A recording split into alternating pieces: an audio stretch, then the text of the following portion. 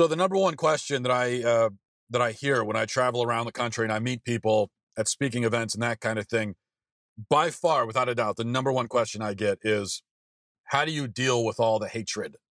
I guess people have noticed that I tend to attract quite a bit of vitriol and hatred. A lot of people don't like me, and they are very eager to let me know that they don't like me and to let me know every day, all day, constantly, and in very strong terms. Now, bring out the violin and I'll tell you more of my sad tale. No, I mean, I'm not the only one. I probably attract a higher volume of it than most people just by the nature of what I do for a living, but I'm certainly not the only one. I'm sure you have noticed this as well in your own life, that if you try to speak any kind of truth whatsoever, people are going to come after you and you're going to deal with it online and in the real world. And I assume that when people ask me this question, the reason I get it so often is that people are looking for insights they can use in their own life, not because they want to hear my life story. So I'm going to try. Usually when I'm asked this question, the answer that I provide is, I think, unsatisfactory because I'm put on the spot. But now that I've had time to think about it, I want to try to answer it again. And I think the first thing that we have to do, if we're going to talk about how to deal with the hatred from the world, the backlash that you get from defending your belief system, first thing we have to do is reiterate again and understand and embrace and accept that it absolutely will happen. You will get this hatred. We know this. We know it from our own personal experience. We also know it from Scripture. Jesus warns us about this repeatedly, and his warnings certainly apply to our culture, probably more than most, but they do apply to all cultures throughout time. Now, that's true, but on the other hand, and so it seems almost counterintuitive because we also are a culture of indifference. People are lazy, apathetic, indifferent, and you would think, if you didn't know any better, that one of the advantages of living in a lazy, apathetic, indifferent culture is that you can say and do whatever you want and nobody will pay attention or care because they're all too busy watching their 5 hours of TV a day and they're online and they're, obsessed with movies and video games and everything. And they're too immersed in that world to even care what you're saying. And that is true most of the time. Most of the time, you can say what you want and do what you want, and nobody will care. Because part of that's why so many people will say, hey, let people do what they want. As long as they're not hurting me, it's fine. And they feel like that's some sort of virtuous moral code to live by. So I don't, as long as they're not hurting me, I don't care. I let people live and let live, right?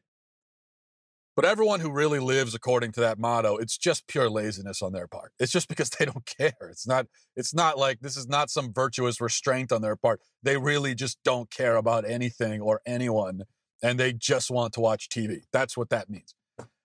But here's the problem. These people, the average American who is living in this deluded world and is just entertaining himself into oblivion, and I do believe this applies to the average American. I know I'm taking a dim view of the average American, but I'm sorry, I think it's the reality. This is how the average American works. They're floating along on the current, don't care about anything, and they're just staring at screens, not ever taking even a moment to really think about anything. The only thing they're thinking about is, what's the next show I'm going to watch? When can I get the next video game? What am I going to eat? That's what they care about, and that's what they're thinking about. So, to live in this world of comfort and luxury and entertainment and moral numbness, in order to really live in that world, you cannot accept any truth. Every truth in your life has to become your own version of that truth. Because a truth has a hard edge, and once you inject truth into your life, well, then now you have to kind of start conforming yourself around it, and you can't live entirely according to your own whims. So if you want to live that way, you must, in the end, reject all truth. And we're seeing this play out in our culture. So people that are in this fog of indifference, if you come in and you inject any truth into that fog, doesn't matter what it is, If you introduce any truth, that's when they're going to detach themselves from the screen for long enough to devour you and rip you to pieces and then go back to what they were doing before. When you threaten this indifferent, lazy life that they're living, which is the only thing they really care about, when you threaten that, when you interfere with it, that's when they come after you. When you criticize, when you cause them to look at themselves in the mirror, when you criticize their precious, sacred lifestyle, because these days, that's the one thing you're never allowed to do, right?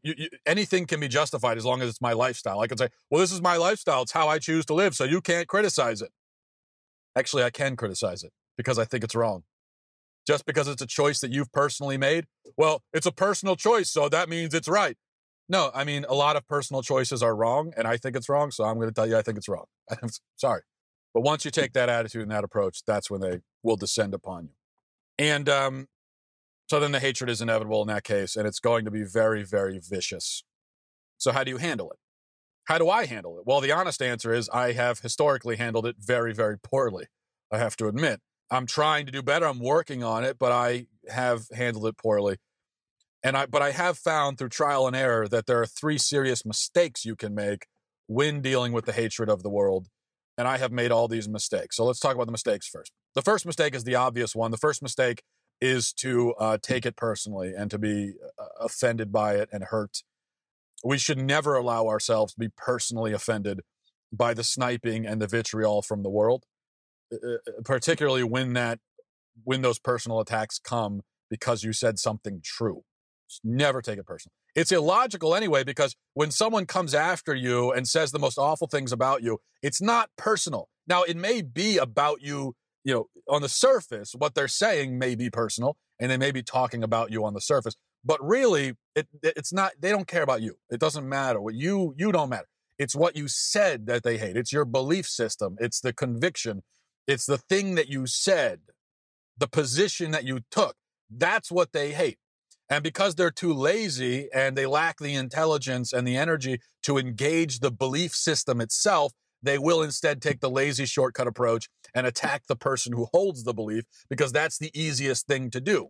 They don't want to apply their minds at all or expend the energy required to listen to what you're saying and then try to refute it. So instead, they'll listen for long enough to understand that they disagree, and then they'll just try to rip you apart personally. Maybe bring your family into it, whatever they can do to hurt you and shut you down and make you afraid. And then they can go back to what they were doing before. I will admit that I made this mistake early on when I first started doing this, when I first gained an audience online and I was giving my opinions to a relatively large group of people. The first couple of times that I experienced a massive blowback and backlash for something that I said, where, it's hundreds and thousands of people that are attacking you, and there's hate mail and there's comments everywhere, and it's just, first couple of times, I'll admit that I was overwhelmed, and I did let it get to me. And I read some of the comments, and I did take them personally. I know we're not supposed to admit this, but I did early on. It's a difficult thing. When you're not used to it, it can be very hard. So I made that mistake. Don't make that mistake. Second mistake is on the opposite end of the spectrum. The second mistake is to enjoy the hatred. There are people that they get the hatred, the blowback, and their first reaction is to recoil from it and to be kind of afraid of it. And that's normal. Now, we have to overcome that reaction, but it's a normal human reaction. But then there's the people who, and these are internet trolls, basically. This is what ends up. A person like this with this reaction could eventually become an internet troll, an infamous internet troll. That's someone who thrives on the negative attention and likes it. There are a lot of people in the pundit commentator class, conservatives and liberals, who that's the case for them. They really like to be hated because it's attention. It's a lot of very energetic attention directed at them, and they like that. Now, me, I've also made this mistake. At the beginning, experienced the blowback. I was overwhelmed. I was taking it personally. And so then I thought, well, the best defense mechanism is to try to like it somehow. And so I tried that. as a defense mechanism to shield myself, I tried to put on this thing of well, I'm living rent free in your head, and to really take some sort of pleasure in it. It didn't last for me because it didn't come naturally to me. So I couldn't stay like that for very long, but I did try it. And what I can say is that thriving on hatred is as bad as being hateful yourself. It's probably worse, really, to actually enjoy it. It's a sick, demented thing, but there are a lot of people in that camp. That's a mistake. The third mistake is the mistake that I settled on for a long time, which is to be numb to it. I'm very guilty of this third mistake, of, not being afraid of the hatred and not enjoying it either, but just feeling nothing much of the time. And I think most people think this is the right approach. You hear people all the time declare, "Oh, I don't care what anyone thinks. I don't care I don't care what anyone thinks." And we sometimes will confuse this attitude with strength. We'll think, well, that's what it means to be strong, is to not care what anyone thinks, right? Isn't that what we always say? Well, you shouldn't care what the world thinks. Don't care about it. Don't care about their opinions. But that's not strength. If you really don't care, it's kind of like a sociopath who has literally no fear or emotion at all cannot be courageous even when he puts himself in harm's way, because fear is an element of courage. Courage is feeling the fear and acting anyway. If you have no fear whatsoever, then you cannot be courageous, even if you're doing something that looks courageous. You're only doing it because you don't have that reaction, that natural human reaction of fear. So being numb to the opinions of the world and being numb to the hatred, well, that doesn't make you strong. That actually makes you weak. That means that you've been worn down and beaten down, and now you're just sort of this flat line of not feeling anything. What I've realized is, after a long time of kind of taking this approach of saying, well, I really don't care what people think. Even if 50,000 people are saying the worst things about me, I really don't care what they think. I feel nothing. After a while, I realized that it doesn't seem right. I think I should care what they think. I should feel something. Now, that thing shouldn't be fear. It shouldn't be pleasure either on the other end of it, but I should feel something, right? It doesn't seem right to feel nothing. I mean, how can you feel nothing? How can you have swarms of angry people shouting at you and feel nothing? That doesn't seem human. And what I've realized is, well, I mean, look at what the Bible says. Pray for those who persecute you. Turn the other cheek.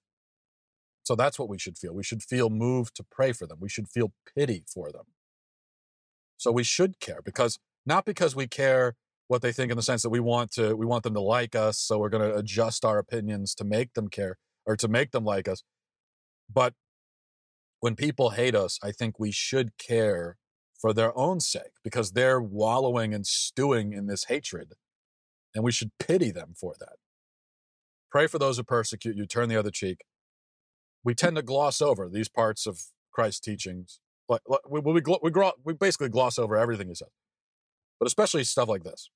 We gloss over it because it's become kind of a cliche. We've heard it so often, especially turn the other cheek. We hear it so often, it's become just kind of the part of the vocabulary, part of the language, and it's become a cliche. That's the worst thing, really, that can ever happen to the Bible, is when it becomes a cliche, when we turn it into that, which is what we've done. If we really thought about it, if we didn't gloss over it and we really confronted these teachings, turn the other cheek, pray for those that persecute you, we would see that these are radical, really challenging commands that Jesus is giving us. Really, I mean, it seems almost crazy. Turn the other cheek? What? Pray for people who are attacking me? Pray for them? I think most people, although we look at that and we say, oh yeah, sure, turn the other cheek. Yeah, that's great advice. Thanks, Jesus. Thanks for that advice. And we'll say, oh yeah, I do that all the time. Yeah, definitely. Sure. I think if we were to be honest, we may look at our own lives and realize that we have never turned the other cheek. We have never prayed for those who persecute us. At a certain point, I realized that. I looked at it and I said, you know what? I don't think I got all these people attacking me. I don't think I've ever prayed for them. Ever. I'd like to think that I have, but I don't think I ever really have. Now, part of the issue with these aspects of Christ's teaching is that they seem at first glance to be kind of in contradiction. They seem to contradict other things that he said, because this is also the same Jesus who famously fashioned a whip out of cords and drove the money changers out of the temple, flipping over tables. This was vandalism and assault. He was assaulting people with a whip and turning over tables. I mean, it's a crime what he did, right? This is also the same Jesus who says, I did not come to bring peace but a sword, dividing families. This is the same Jesus who said that I wish you were either hot or cold, and because you're lukewarm, I spit you out of my mouth. But lukewarm is a synonym for mild, but at other points it seems like he's telling us to be mild, but not lukewarm, telling us to turn the other cheek, but yet over here he's flipping tables and using a whip. I mean, it seems like, how do you make sense of all of it? And you realize that you make sense of it this way, that what Jesus is saying is, when you personally are being attacked, when your own personal honor is being assaulted or questioned, that's when you turn the other cheek. That's when you don't respond with this kind of force, right? When you personally are the victim. But when God is being attacked, when your faith is being attacked, when we're dealing with heresy and sacrilege and blasphemy, when truth is being attacked, even when your family is being attacked, well, that's different.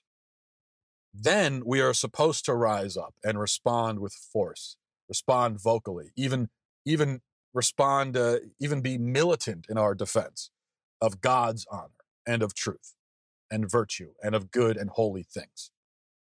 Now, we tend to get this, we tend to get this backwards, I think, a lot of times. What we'll do is we'll see the world attacking God and our faith and truth and committing this sacrilege and heresy and blasphemy.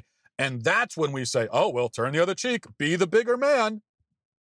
But then when the hyenas, when the pack of hyenas move on from there to us and they start personally sniping at us, that's when all of a sudden we're not so willing to turn the other cheek. And that's when we want to rise up in defense of ourselves. But it's supposed to be the opposite, because that is strength. That's what strength is. Strength is being willing to, put yourself in the midst of it and to jump in to defend these things that are beyond you and above you and are bigger than you.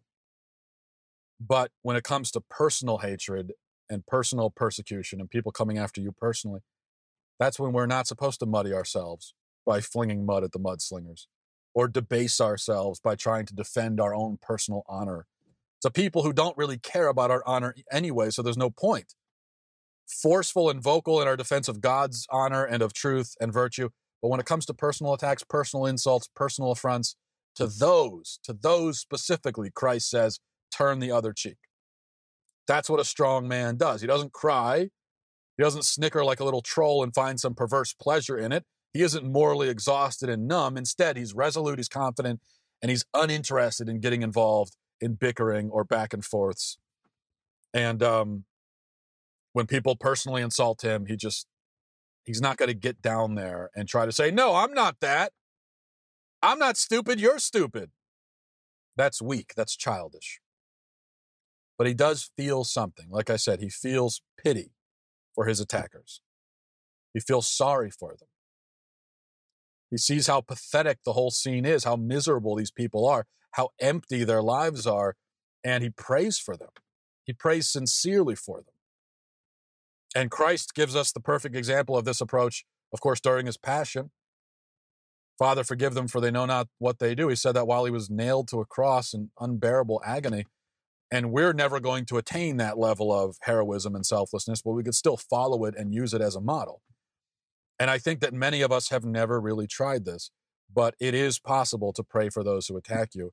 And I'm still, like I said, I am not the perfect model of this whatsoever. So I don't put myself forth and say, do what I'm doing. Instead, let's do what Jesus does. But I am trying. And what I've found is, for me right now, most of the time, when I get personally attacked, if I'm personally attacked, And if I turn around and pray for the person attacking me, the prayer that I'm saying silently in my head is not 100% sincere. I want it to be sincere, but it's not, because I'm still ticked off at the guy. But I'm at least right now, I'm just at the point, I'm at the very beginning, I'm just trying to form the habit anyway. I'm trying to develop at least the habit of being attacked. And the first thing is to respond by praying for the person. And so right now, it's not 100% sincere. It's very novice level stuff. But I think that's what we have to do a lot of times in life is, even if your heart's not in it, even if you're not feeling it, do the right thing anyway. Do the right thing. Lead with your actions, go through the motions, at least in the beginning. And then eventually your heart will start to change along with it. Especially when God sees you putting in the effort and really trying. It's like, it's not enough to be really, to be good people. I don't think we can leap all the way there. First, we have to really desire to be good and to do the right thing. We have to at least want, we have to, maybe we need to desire, we have to want to be good. You have to want to do the right thing. I think that's the first step. And once we take that first step, then hopefully the rest will follow. So right now I'm trying to develop the habit. And so when people ask me, how do I deal with the haters? I guess the real answer is I'm working on it. And maybe we can all, work on this together. Because the other thing is, look, last thing I'll say is it's the only thing that works anyway. This is also good practical advice. Like so much in the Bible, these are moral truths, moral commands. But also on top of it, it is also good practical advice for how to live. It isn't merely that. We can't turn the Bible into merely a collection of life advice, So it's not just that, but it is also that. So when it comes to personal attacks, it's like there's nothing else you can do anyway. When people are personally insulting you, to get down in the mud with them and to try to defend yourself, it just does. No matter what, that's how insults work. That's sort of the point of them, is that no matter what you say, once you're insulted personally, no matter what you say to defend yourself against that insult, it's only going to end up reinforcing whatever the insult was. So there's no point. We might as well just take the higher approach that Jesus is prescribing for us, because on top of being the right approach, it's also the only one that works. All right. Thanks for watching, everybody. Thanks for listening, and have a great day. I'll talk to you tomorrow. Godspeed.